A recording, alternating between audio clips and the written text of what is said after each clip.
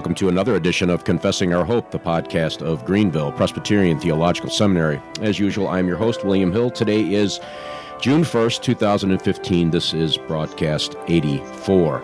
And as usual, I have inadvertently listened to myself talk, but this is our monthly edition of Faith in Practice. This is segment number 14, where we sit down with Dr. Joseph Pipa. He is the president of the seminary, and we take questions from you, the listener, related to theological and or practical Christianity type questions. And so we have a number of good questions today, and we're going to get to that in just a minute. Just to bring everybody up to speed on what we're doing, it is now summer, so I have a little more time to devote to some of the things that I'd like to do, projects and whatnot, for the podcast. So I'm diligently working on some of those and lining up guests all the way through the summer. So we're not going to slow down here, Lord willing, on these things. But if you want to find out more information about the podcast, you can go to our website at confessingourhope.com. In addition to that, we do want to make sure everybody is aware of the seminary website, gpts.edu. Those who faithfully listen each week know about our website, but we are constantly updating it with different things. For instance, we do have the Summer Institute this summer. Obviously, that was a little redundant, that we do every year here at the seminary. And Dr. Pipa, I'm going to ask him to talk a little bit about that briefly before we start the questions and answer section of the podcast. And then we have other types of activities throughout the seminary. So we really don't slow down here. We just change gears a little bit. So anyway, as I indicated, we are talking with Dr. Pipa, Faith in Practice number 14, a very popular segment of the podcast, and we do appreciate all of you who listen and send in questions, and keep doing that, please. And it depends on you sending questions, so do so, and we thank you for that. So, Dr. Pipa, really quick, the Summer Institute that's coming up, do you want to spend just a few minutes talking about that, highlighting it for us? Thank you, Bill, and good morning to those of you who are listening live.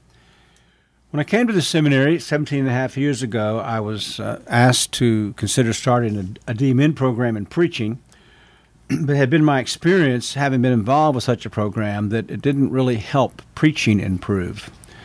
And so instead, we started the Summer Institute, which is aimed primarily at pastors, but also for ruling elders and other key men in the church, as well then as seminary students. And we address, for the most part, preaching. We have done things on pastoral care, medical ethics, but we primarily deal with some aspect of preaching. This summer, I'm very excited about the project that we're doing. A year ago at our spring conference, Palmer Robertson was in town for a few days and did a abbreviated version of his new material, The Flow of the Psalms. Mm-hmm.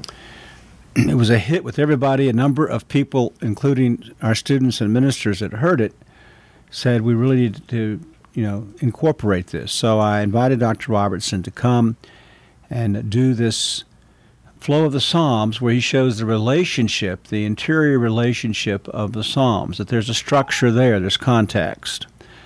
Providentially, his book also has just been published, so we'll be using that.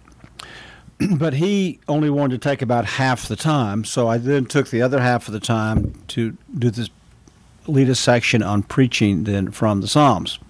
So he'll lecture in the mornings, and then I'll lecture and lead discussion in the afternoon.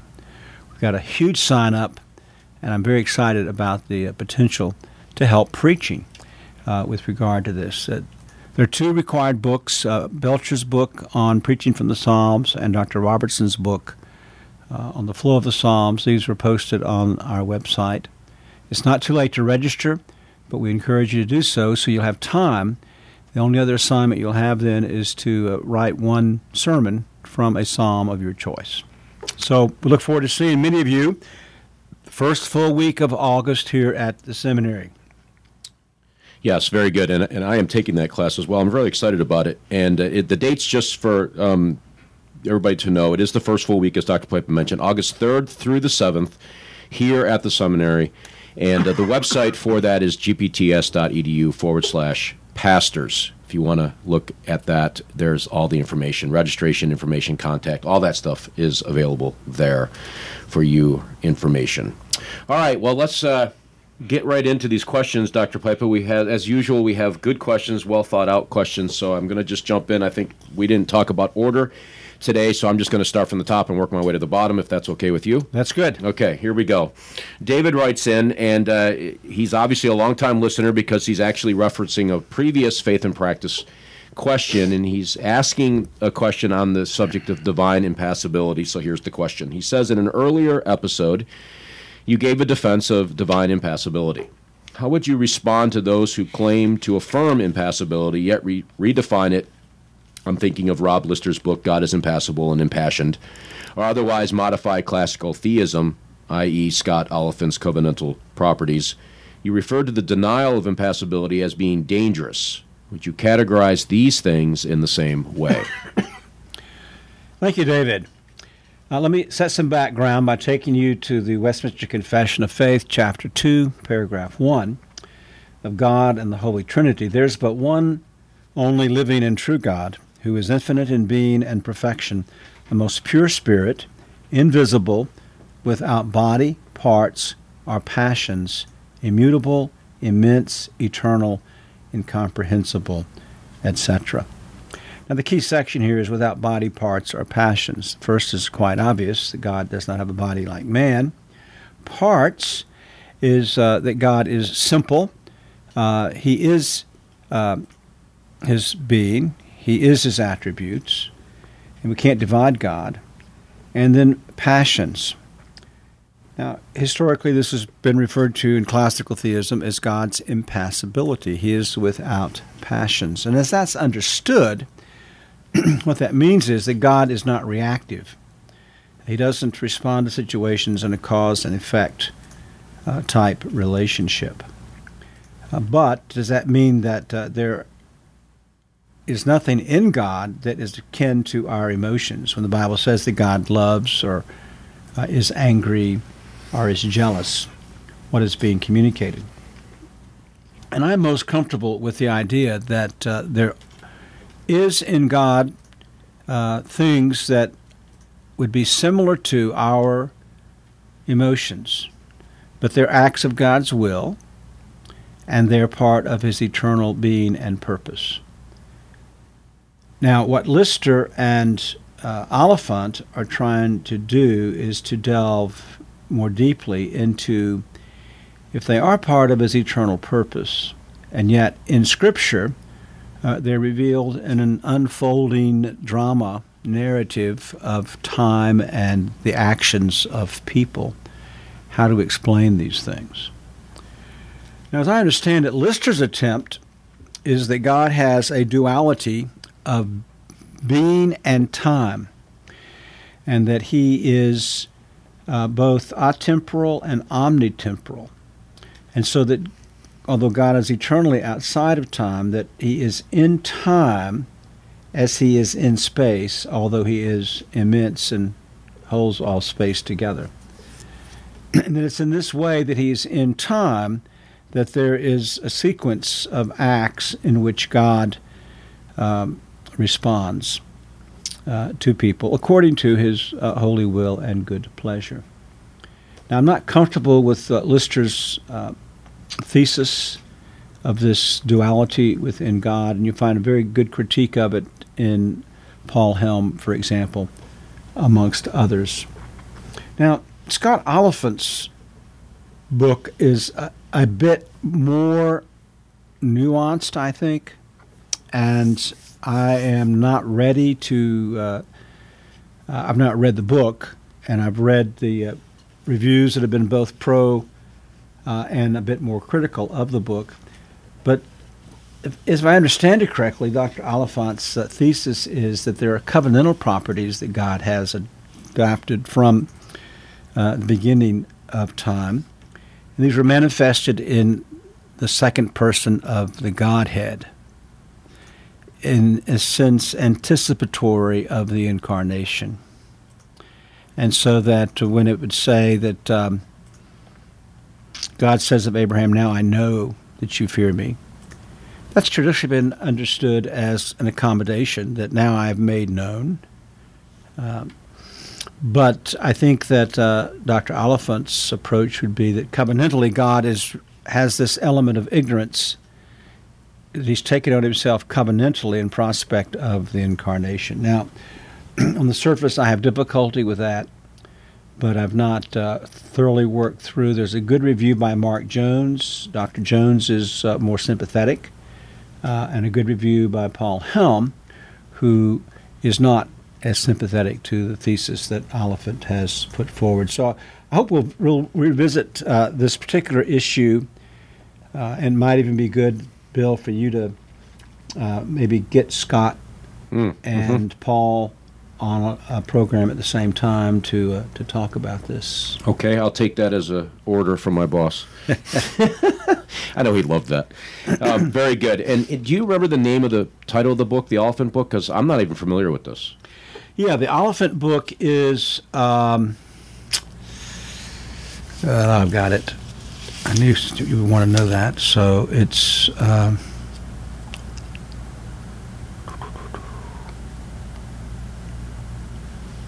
well, I had it. I looked it up. I've done a lot of research this morning, again, on it. Sorry, I kind of blindsided you with that question. Well, if it comes up, and we'll come back to it. It's not in my notes here. Yeah, we'll get it. And maybe one of our esteemed listeners who are following us on Twitter, this is a good segue into that. If you do have a question, you're listening live right now, or even if you're not listening live and you want to send a question through Twitter, which many people are using, it's very simple. You just use the hashtag GPTSFP, all one word, GPTSFP. And if you do that, I will see the question immediately. So that's another way for you to contact us live while it's happening. But you can use that either way, and I will incorporate that into the next edition of the Faith and Practice segment. So, but if a listener out there knows the answer to that question off the top of their head, by all means, send it through Twitter, and I will see it as well. So, anyway, very good. And I did fail to mention that this is one of our UK listeners that has written in, and so it's good to have people listening from all over the world.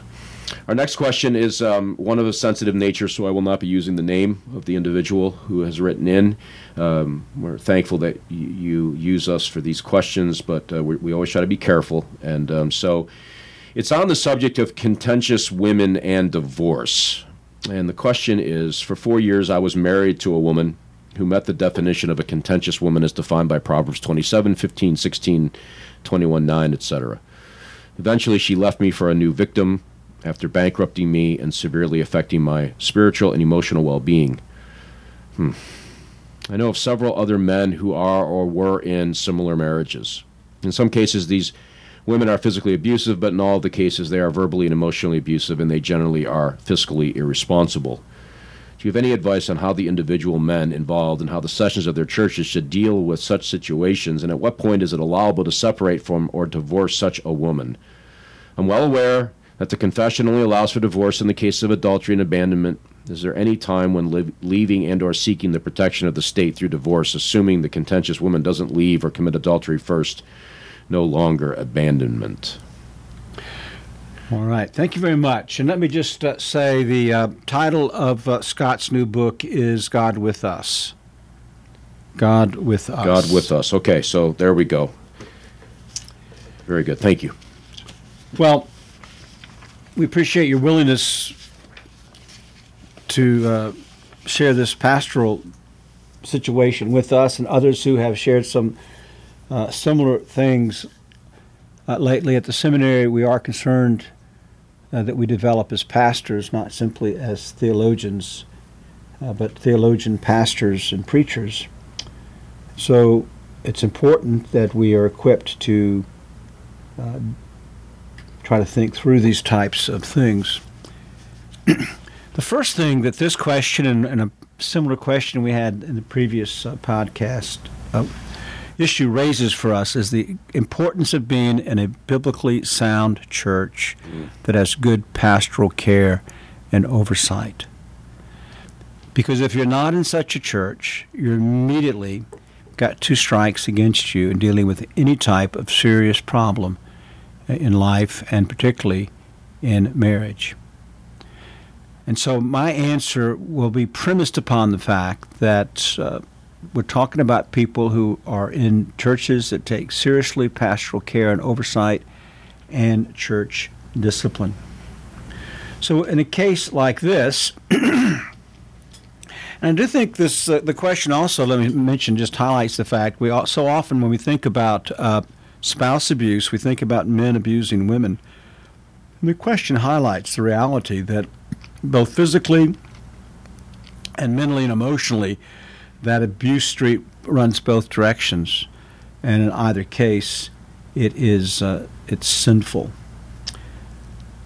Now, in a situation like this, a man needs to be able to go to his session and to his pastor, his elder initially, and say, we're having problems in our marriage. Here's how I see it, but of course you need to talk to both of us in order to see what's going on. So begin this process of taking the problem to the pastors of the church. Now, we will assume that under this pastoral care, that the woman has the primary sin problem in this relationship. And I was just talking to someone yesterday about another situation where the wife is highly manipulative, but she kicked her husband out, and so that in a sense made it easier on him, because then we have the other grounds in the confession. But at which point the elders would admonish her and begin the process of required biblical counseling. And so she and her husband together would submit to biblical counseling. Now, at this point, the case will go in one of two directions. If she's a converted person and she repent and submit, and she can learn to change her habits, and they can grow and develop in their marriage. On the other hand, if she is hardened and sinfully stubborn, either refusing counseling or going through the counseling and refusing to do anything that's placed upon her, the discipline of the church would increase from admonition to suspension, and eventually it would increase to excommunication. At which point, we still would pray that the Spirit would use excommunication in one of its primary purposes, and that is to bring reclamation to the offending person. Now, would it, at that point, if she were excommunicated, be lawful to divorce her? And I would say no. As long as she is living there willing to live under the roof, willing to participate in the marriage relationship, that the man finds himself. I mean, that's what Proverbs talks about. It's difficult to live with a contentious woman, but it doesn't say you bail out. Now, it's quite possible that under this kind of discipline and counseling that the woman herself would bail out, at which point the man is then free. Now, I said if she's willing to stay with him and exercise the marriage relationship, it would seem to me that if she begins to take vengeance by withholding the conjugal rights of the marriage, and that goes through counseling as well, and she would continue to refuse that, then it becomes much more of an issue that we do here now have sexual immorality, and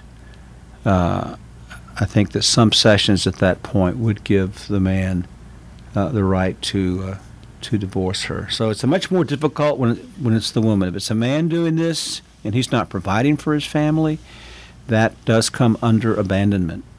But I think that's why Proverbs addresses living with the contentious woman. I remember years ago reading the story of one of the really godly, I think it was a Scottish Puritan preacher. I think it was Scottish, and his study at each end had imprints in the wall from his fingers.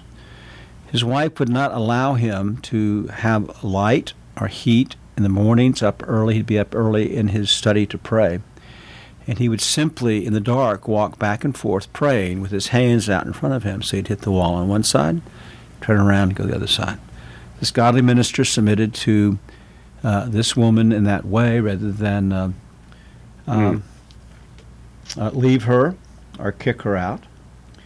Now, when you talk about bankrupting a man, again, you have to exercise headship in these relationships, and so that means that there'd be no credit cards in both names, that you would keep very close account of the finances and lotting out money that is spent, things like that as well.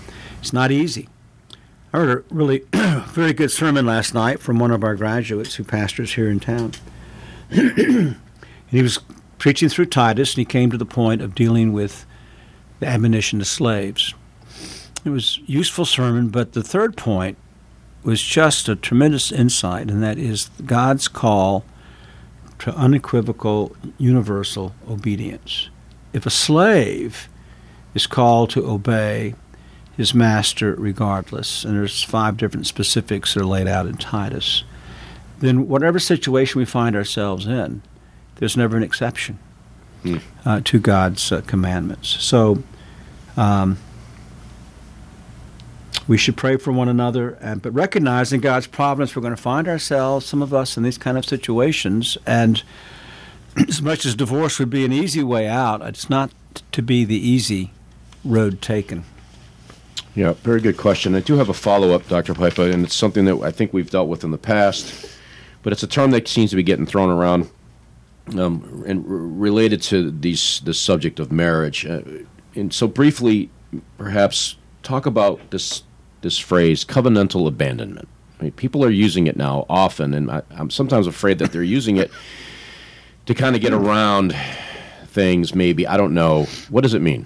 I've not heard it, so I don't really know. Interesting. I'm thinking that this means that the person has broken the marriage covenant. If that's what it means, then that's simply. But if it has to do with, well, they don't agree with me in the faith, or they're not going to raise our children in the Lord, or things like that, well, that's not. Yeah, it's not abandonment. I've often heard it used in the sense of not adultery, other matters like not providing, or. Well, okay. I mean, if a man's not providing, I believe that's abandonment. I wouldn't call it covenantal abandonment. I would just call it abandonment. Mm-hmm, mm-hmm. And I think we dealt with that last time and time before. Yep.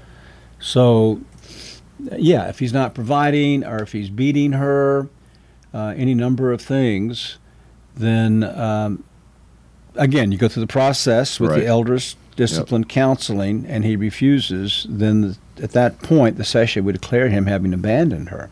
Yep. And it's, in a sense, easier to do that when it's the man who's responsible for those things than the woman who's simply hard to live with. Yep. Very good. Just by way of comment too on these very personal type questions that are worded well, and we try to be sensitive. But let me suggest this also to our listeners, and I think Dr. Pipe would wholeheartedly agree with this comment. We should not be the first stop. I.e., don't write your question to us looking for advice if you have not already, on these kinds of issues, they're serious, they're involved, if you have not already talked with your elders and discussed these things with them. I mean, that's got to be your first place. And I just want to say that I'm not suggesting that that's what's happened here or any time in the past. I just want to say that as an elder, I might feel a little, well, I think you get the point. That's the means that God's given his people for these kinds of things. Not to suggest that you can't write us after that, but just keep that in mind. These are very serious issues, and your session, your elders are there to help you, shepherd you through these types of things. What were you showing me on your phone? Got a live question. I got it too. All right. We'll come to that. I think we'll have time. All right, moving on to... I do want to deal with it today because it's before the General Assembly. Yes, sir. Yeah, okay. Do you want to deal with it now? Let's deal with it now. Okay, we'll deal with it now. We did get a question in from Twitter. It's Mike Hutchinson. He is a former student, I think, here. I don't know. Mike, I've lost track of where you've gone. I think you're in Tennessee now. But anyway, be that as it may, he wrote it on Twitter. He's going to be at the Summer Institute. He's going to be at the Summer Institute. Very good. He wrote in and said, could Dr. Pipa comment on the recreation clause in Overture 9 to remove the clause from the standards by the Tennessee Valley Presbytery? All right. Thank you, Hutch. The recreation clause is in the Confession of Faith, amongst other places, chapter 21, paragraph 8. The Sabbath is then kept holy unto the Lord when men, after due preparing of their hearts and ordering of their common affairs beforehand, do not only observe and wholly rest all the day from their own works, words, and thoughts about their worldly employments and recreations, but also are taken up the whole time in the public and private exercises of his worship and in the duties and of necessity and mercy. And then in the larger catechism, 117, the Sabbath or Lord's Day is to be sanctified by a holy resting all the day, not only from such works as that are all time sinful, but even from such worldly employments and recreations as are on other days lawful. So that's the recreation clause. Many, ministers and elders in the Presbyterian Church in America, as they come for their examinations, are taking exception to the Sabbath and to this clause. Now, 9 times out of 10, that is a subterfuge to avoid the requirements of the Sabbath. Mm-hmm. Maybe a tenth of the time, it's a misunderstanding. Let's deal with the misunderstanding first. The recreation clause is not forbidding taking a nap on the Lord's Day afternoon. That is both a deed of necessity and mercy for many people, particularly if they want to get back fresh to worship on Sunday night. Nor does it mean that you make your children sit like dummies all afternoon when they've been going at 100 miles an hour rest of the week. It might mean that you get down on the floor and tussle with them. You go out in the backyard. Some father might go out for a bit and throw a ball with his son. There are more constructive things to do. Take them for walks and use that time to catechize them or to talk about God's goodness and experiences or God's work in creation. But these are not the things that are in view. The recreation clause has to do with pursuing recreational activity as an end in itself. So all the way from watching sports on television to playing golf or tennis, or a church organizing a volleyball game out in the church lot or a softball game on Sunday afternoon. Now, these are the things that are prohibited, and they're prohibited for a reason, and that is that God has freed us from distractions that we might devote the day to Him. And it says a lot about where our hearts are if we do not want to give God a whole day. If we can't imagine our young people in our churches having to spend a Sunday afternoon having fellowship or serving or studying, and if we don't provide playtime for them, that they're going to be unhappy. Well, that just shows us the worldliness of our hearts, the extent of the problem we have in our churches. And so at the end of the day, it really is a rebellion, I think, against the fourth commandment. Another way to get around it. I leave by God's grace. We'll leave, God willing, Wednesday to fly to Singapore. And I'll be doing a 6-part conference on the Lord's Day. And one of the things I've been doing since they've just finally we've got republished or published Nicholas Bound on the Sabbath. I've been rereading that. I had not read all of it in the past, rereading it, and it's excellent. And it increased my own love for and zeal for the Lord's Day. And I would encourage all of our hearers to get that book and to read it. You also can get my book, which is not nearly as long as Bound's, on the Lord's Day. But in there I have a chapter on how to spend the Lord's Day. I have a chapter that deals with necessity and mercy and the kind of questions that we ought to ask about our activities. And I have a chapter about making the Lord's Day special for your children. And so, but I think if we do not stand firmly here, we're going to see a great decline in church. Dabney and Hodge both said that when the Sabbath goes, piety goes, and when piety goes, doctrine goes. And I think that's so true in the history of the church. There are those that talk about the continental view of the Sabbath with respect to recreation clause. As one wag said, that is simply the Lutheran view. There was no Reformed continental view of the Sabbath that was different from the Westminster Confession. Yep. Calvin, in his Sermons on Deuteronomy and other places in his commentaries, is quite clear about the Sabbath. And the myth that Calvin lawn bowled on a Sunday afternoon has been disproven by Chris Caldwell, and there's actually a piece available online where he demonstrates that. So I encourage those of you in the PCA, I don't think we need a study committee because most study committees end in information. Yeah. Information usually waters down the position. Right. But that's what's going on. Yep. Just to comment even further on there's actually two overtures that are dealing with the recreation clause that are going before the GA in the PCA this year. The first one says basically the same thing as the second one, except the second one, I think I have my order correct. The second one, and I think it's the Tennessee Valley one, actually attempted at least to deal with it from a biblical exegetical position. They didn't just send the overture up with their statements, but they actually interacted with the text, like Isaiah 58 and other passages that the Westminster Standards use to support the recreation clause. So on that I appreciate. I don't agree with their conclusions, but I appreciate that they did that. Because at the end of the day, if the scriptures don't teach the recreation clause, then by all means we should get rid of it, right?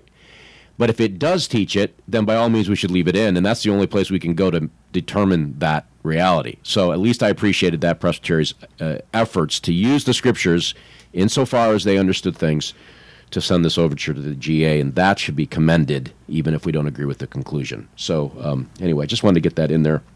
It's not original with me. A man at Banner Conference said the same thing to me as well, so appreciated that. Good question from Mike Hutchinson and from Tennessee, and appreciate you listening as well. All right, pressing on, we have just sort of time check. We have about 23 minutes time left, Dr. Pipa, so you know where we are. Arthur writes in from Middletown, Pennsylvania. He's written in before, a longtime listener as far as I know, on the question of culture and the church. So this kind of goes together in some sense with what we just talked about on the Lord's Day. He asks, in light of the current warp speed changes in our culture, in other words, the homosexual culture and increasing acceptance of Islamic violence against Christians, have reached the point when a responsible pastor should begin preaching sermons on persecution. And if we have arrived at that point, do you have any suggestions as to a structured approach to such a series? Thanks, Art. I agree with you that it appears that the culture is moving to a point where the church in the United States could be experiencing even severe persecution. And I think it is important that we prepare our people for that. I was scanning the web here trying to find, I didn't get down to the library before the program this morning, but a man that I met years ago named Schlossberg, who wrote a book on modern culture and the trends that we're seeing, did a follow-up book on persecution because he was convinced, and this was when I was still in Houston, so we're talking about 30-something years ago, he was convinced that persecution was coming. So we need to get that book. We'll get the name of it and get that posted on the podcast website. But I do think that we need to begin to prepare our people for persecution. I think we should preach on what I just mentioned, unequivocal, universal obedience to all of God's law all the time. That if we're not willing to obey God's law with respect to stealing, we're going to cheat in our taxes to save ourselves a little money. We're going to sneak a little look at pornography to thrill ourselves a bit, then we surely are not prepared for what's coming down the road, possibly coming down the road. So we start with universal obedience. and emphasize the importance and the beauty. We need to preach on endurance. It's a theme straight through Scripture. And passages that help there, the Olivet Discourse, which I take the preterist position on. I believe that up until Christ says this generation will not pass away, that it's all having to do with the destruction of the temple and the end of the Old Covenant era. But the patterns are all there. These things will continue to happen in the culture, and we have these assurances, but we also have the responsibility to endure. Mm-hmm. And then I think to preach the book of Revelation, I think regardless of one's approach to the book of Revelation, the book of Revelation is written to help the church in a time of persecution. So which of the three major views you take with respect to the book is irrelevant with respect to its purposes in our lives. And that is that we'll be blessed if we read it, and it does teach us God's sovereignty and God's deliverance in the times of persecution. It helps us to look to Christ. I think we need to be encouraging each other in the use of Scripture memorization, catechetical memorization, hymn, psalm memorization, so that we are prepared if we were to lose the public means of grace, or to be imprisoned without Bibles and such as that. So, and now's the time to do it when we can get people prepared. The whole idea of self-denial. We've kind of have developed a mentality in the Church in the United States of an entitlement, and we don't have any rights necessarily. We have no guarantees, and so we must again come back to thinking about self-denial in our lives, and willing to take up that cross of Christ daily, and to have fellowship with Him in His sufferings, even in His death. Very good answer. And just want to check with you, Dr. Pipe, is the book you're referring to Herb Schlossberg? Yeah. 1980s book, Idols for Destruction? That's the first one. Okay. The second one was on persecution. Didn't you find it?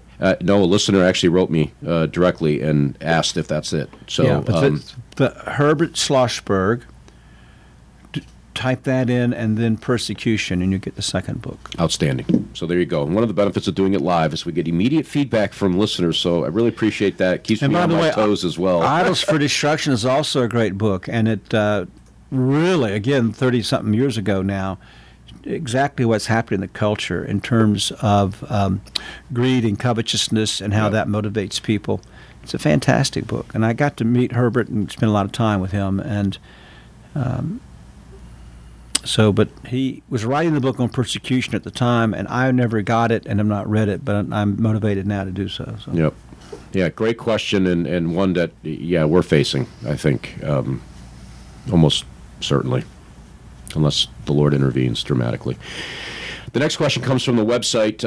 Just a programming note for at least my preference as the host. I don't mind questions coming from the comment sections of the website. I'm not as quick to get them, and it's a little more difficult for me. I'll do it. I'll eventually find it. But I would prefer the listeners use the form that I've created. I get that comes right to my email. I can't miss it, and I can send it immediately to Dr. Pipa, and it's just simpler. Again, I'm not suggesting that you don't do this. It's just if you can, use the actual form there on the website for this purpose, if you would, please. But anyway, they write in, and I did skip that one question for the moment. We'll come back to it, Dr. Pipa, just so you know what I'm doing. It's the question from the website. What do Reformed theologians mean when they use the term the covenant? That's in quotes. Are they speaking of the covenant of works, the covenant of grace, the old covenant, the new covenant, the Davidic covenant, the Mosaic covenant, the covenant of redemption, etc.? There are many covenants in Reformed theology. Does this term have any specific meaning? I greatly appreciate the ministry of Greenville Seminary and pray God's continued blessing upon it. This comes from Nate, again, from the website directly. All right. Well, Nate, I think we have to say it actually depends upon the context in which the word is used. And so it can be used in any of these ways as you have laid them out. Now, if we're taking it more broadly, covenant theology, then we're talking about the theology of the Westminster Standards, where the Bible is structured around the covenant of works, the covenant of grace, the unfolding of redemption and the history of salvation through the successive covenants, each one incorporating and building on what went before until the picture is finally laid out. In the new covenant, Christ comes and accomplishes our salvation. So covenant theology in that sense is really another way to talk about Calvinism. All the doctrines of the Westminster Confession, I think, are part of covenant theology. Yes, even church government, because church government is part of the application of salvation. One's view of baptism, children in the church, one's view of the Lord's Supper, one's view of eschatology, the end times. All of this is a part. So in that sense, covenant theology refers to Scripture. The great covenant promise, I am your God, you are my people, I am with you, is a thread that runs straight through Scripture. Now, when we say many covenants in Reformed theology, we really are saying there's many administrations of the one covenant of grace. As, again, the confession says, there's only two covenants, the covenant of works and the covenant of grace. The covenant of grace has various dispensations or administrations, and they are referred to as covenants, but they are simply administrations of the one covenant of grace. But Nate, we appreciate your listening. We appreciate your appreciation for the work of GPTS and that you pray for us. Yes, thank you very much for the question. And also, by the way, those who write in questions that we use on the air are eligible for a $10 discount to the Banner of Truth Trust online web store. So at the completion of the program, when it's actually produced in podcast form, released out, not today, but when I do it, probably 1 week from today, they'll get an email with the coupon. This is why it's important for you to use the form on the website, because then I have all the information I need to get you that code. Twitter is good, and I can always backtrace, but it just takes more work for me to do that, and I want you to get the discount. So I want you to get good books in your hands, and we give you $10 off any purchase to do that. So try to use the form. It just makes it easier for you and for me. Do you have a question? Okay, here we go. It's Herbert Schlossberg, A Fragrance of Oppression, the Church and Its Persecutors. This is the Turning Point Christian Worldview series, and I think you can go online and find it just like that. There's a follow-up, Call to Suffer, Call to Triumph, 18 true stories by persecuted Christians. And if you have trouble, write us, because of this. If you go online where I went, you can get the ISBN number as well, and then it's no problem at all to run down the book. It was published in 1991.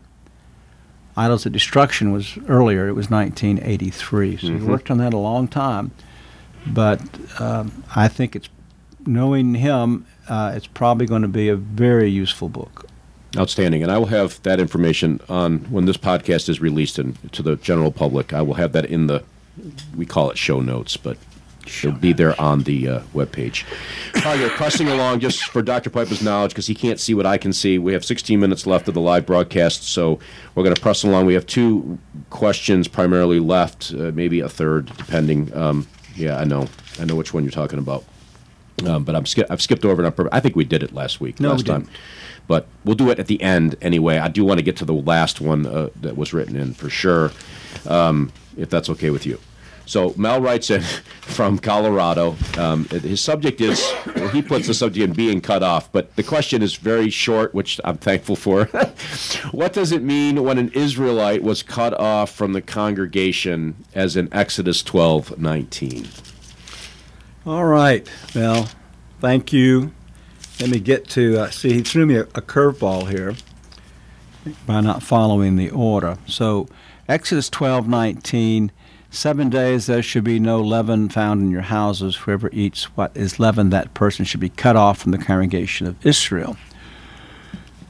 In the Old Covenant, you find two penalties. One is death, and that is for serious moral violations. The other is being cut off, and that's most often for ceremonial violations. And cut off is simply being excommunicated. Israel had evidently a book of registry, and so we read in Numbers the censuses that were taking. There was a list of all of the people, and we assume that that was something that was kept up. So if you were cut off, that means you were excommunicated, you were removed from the book of citizenry of Israel. So it shows the seriousness of the offense, but also helps us understand the difference. So, for example, go back to the Sabbath. A person who broke the Sabbath was not cut off. They were put to death.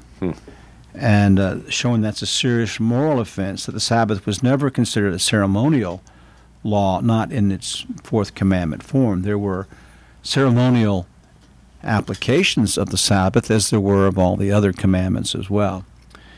And so cut off is simply to be excommunicated. Very good. And again, dude, thank you for writing in and asking this question. Now, the one I wanted to definitely get to, and we can come back if you're okay with that, to the the question on the Marrow controversy. But J.R.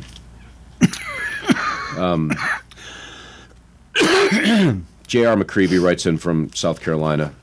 He's also a student of the seminary. It's another reason why I wanted to get to this question, frankly. Well, so isn't Gil. He's a new student.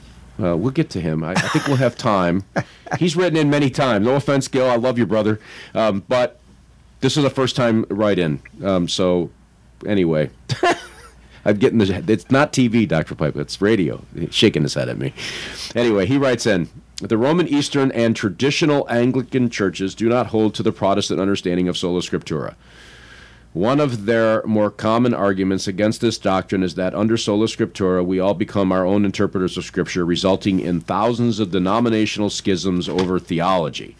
Could you respond to this critique and explain what role, if any, interpretive tradition has in the Presbyterian Reformed understanding of faith and practice? Now, this was a quote. I'm not going to bother reading the rest of it. It was a quote taken from another source, but I don't think I need to even deal with that. I think the question itself stands on its own, is worthy of response. All right, very good, J.R. I think you're right that this is an accusation that's brought against the position, but it's brought against the evangelical misunderstanding of the position of sola scriptura. Now, the doctrine of sola scriptura is that the Bible alone is our only rule of faith and practice. And so we never would put traditions of the church or decrees of the Pope or any other council on a level with Scripture.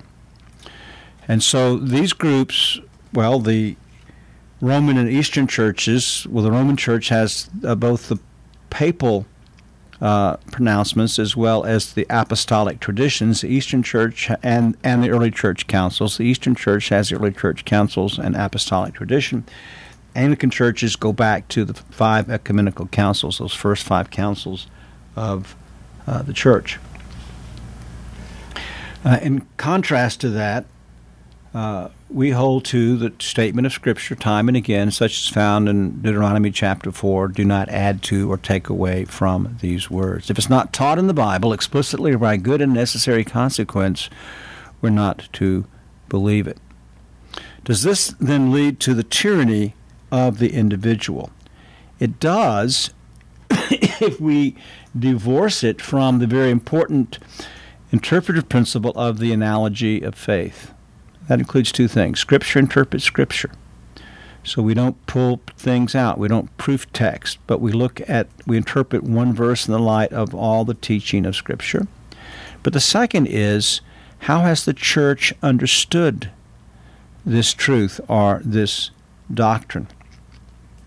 And this brings us to the role of creeds in the history of interpretation. And Paul, in 2 Timothy chapter 1, verses 13 and 14, gives this instruction. Retain the standard of sound words which you've heard from me, in the faith and love which are in Christ Jesus.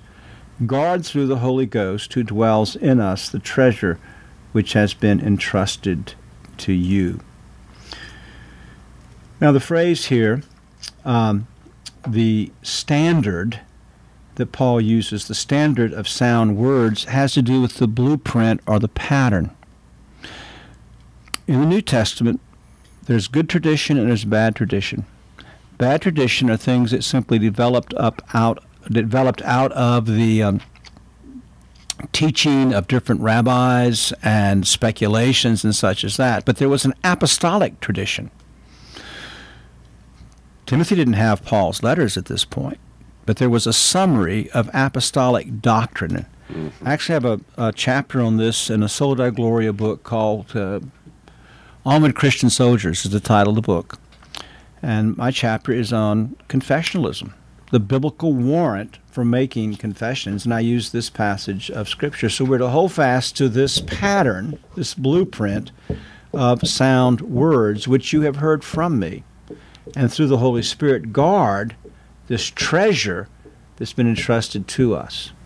So there is an apostolic pattern.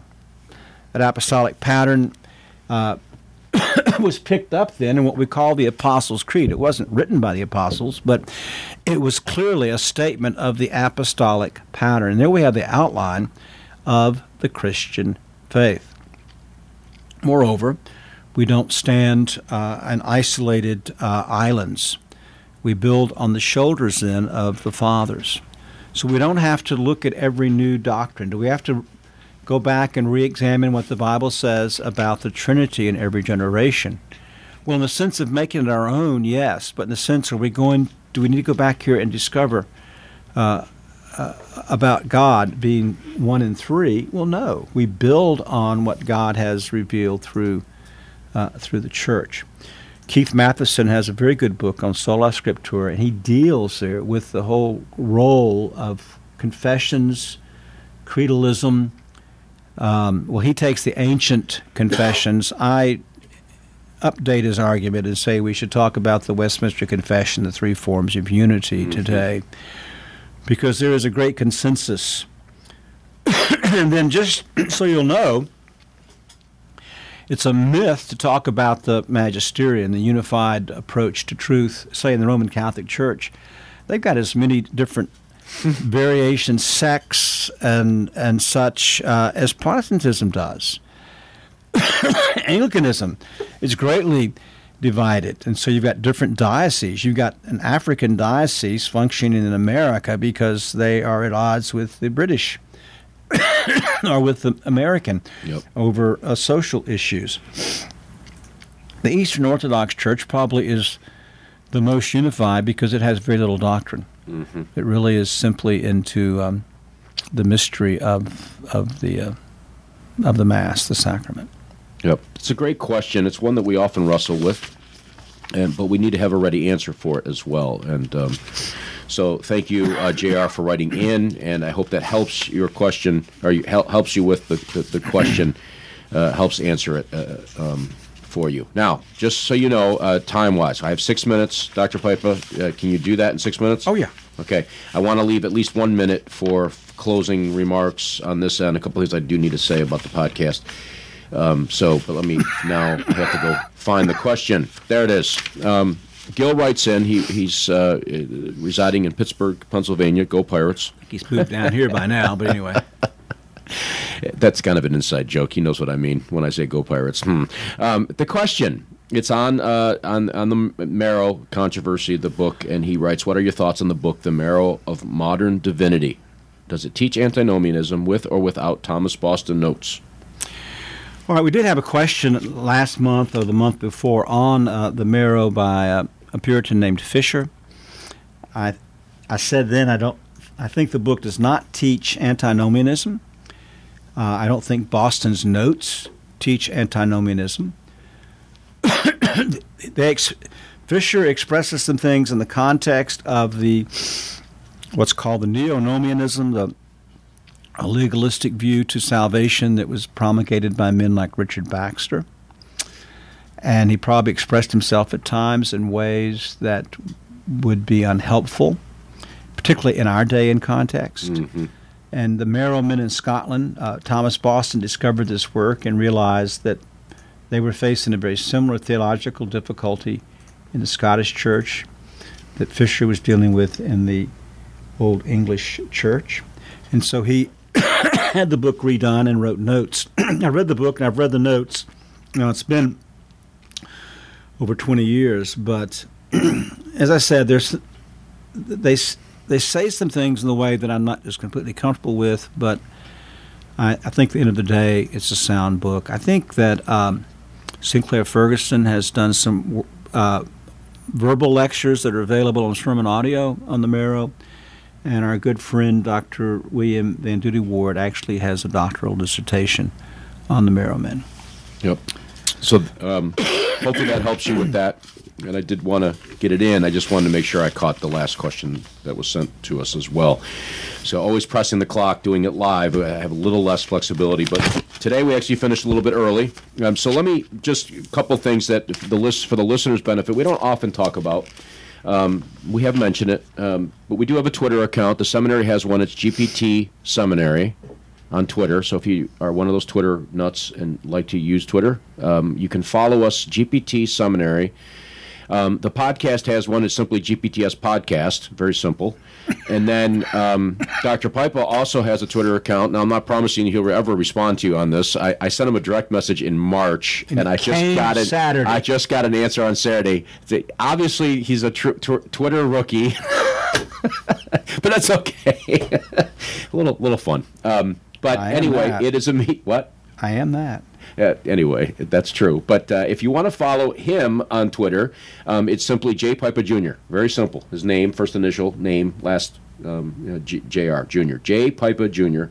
on Twitter. And, of course, my Twitter account, which I use often, is William Hill Jr. W.M.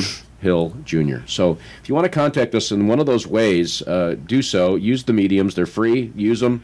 And stay in touch with us as we will with you. Also, in addition, we have a Facebook page. The seminary does on Facebook. So simply search for Greenville Presbyterian Theological Seminary. We actively post things on that Facebook page. So those are the different ways you can follow what's going on here at the seminary, on the podcast, what's coming up, what's been released, and all relevant information of things that we do here. And Let me add, Bill, that, as I said, we're leaving Wednesday for Singapore. It's a 5.5-week trip. We're literally going to fly around the globe.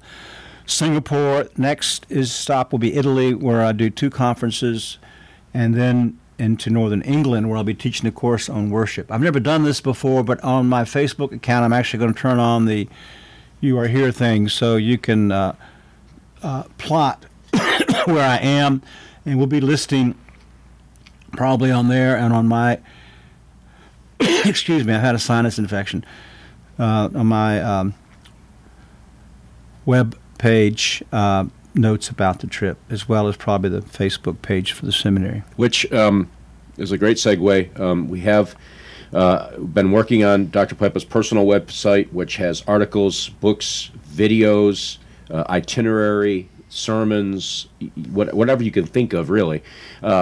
We've been cramming into this website and trying to make it easy to use and so forth. But if you want to visit that site, it's simply josephpipa.com. Very easy. josephpipa.com. And we're updating it frequently and adding material to it. In addition, he has begun posting and blogging at Ref 21, I believe. No. Not Ref 21. Kel Meisner.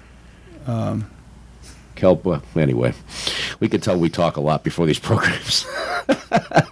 But anyway, he's been doing that, so we're going to try to link those over so they're connected in some capacity. So I'm working on trying to get that done as well. Additionally, you can always email me at the podcast, confessingourhope@gpts.edu. Suggestions for the program, ideas for guests, send them in. I always endeavor to respond to every email. Maybe not right away, but I do eventually get to it at some point. And again, if you have questions for us, Faith in Practice, go to the website, confessingourhope.com. This form is right there. It's very simple. Fill it out, send it in. Dr. Pipa will answer your question on the air, which will not occur during July, since he'll be traveling. So our next broadcast will not be until August for Faith in Practice segment number 15. Just wanted to point that out for the listeners. So until then, we do thank you for listening, and we do. We thank all of our listeners, very faithful and very encouraging, for listening to this particular edition of Confessing Our Hope, the podcast of Greenville Presbyterian Theological Seminary. And God bless.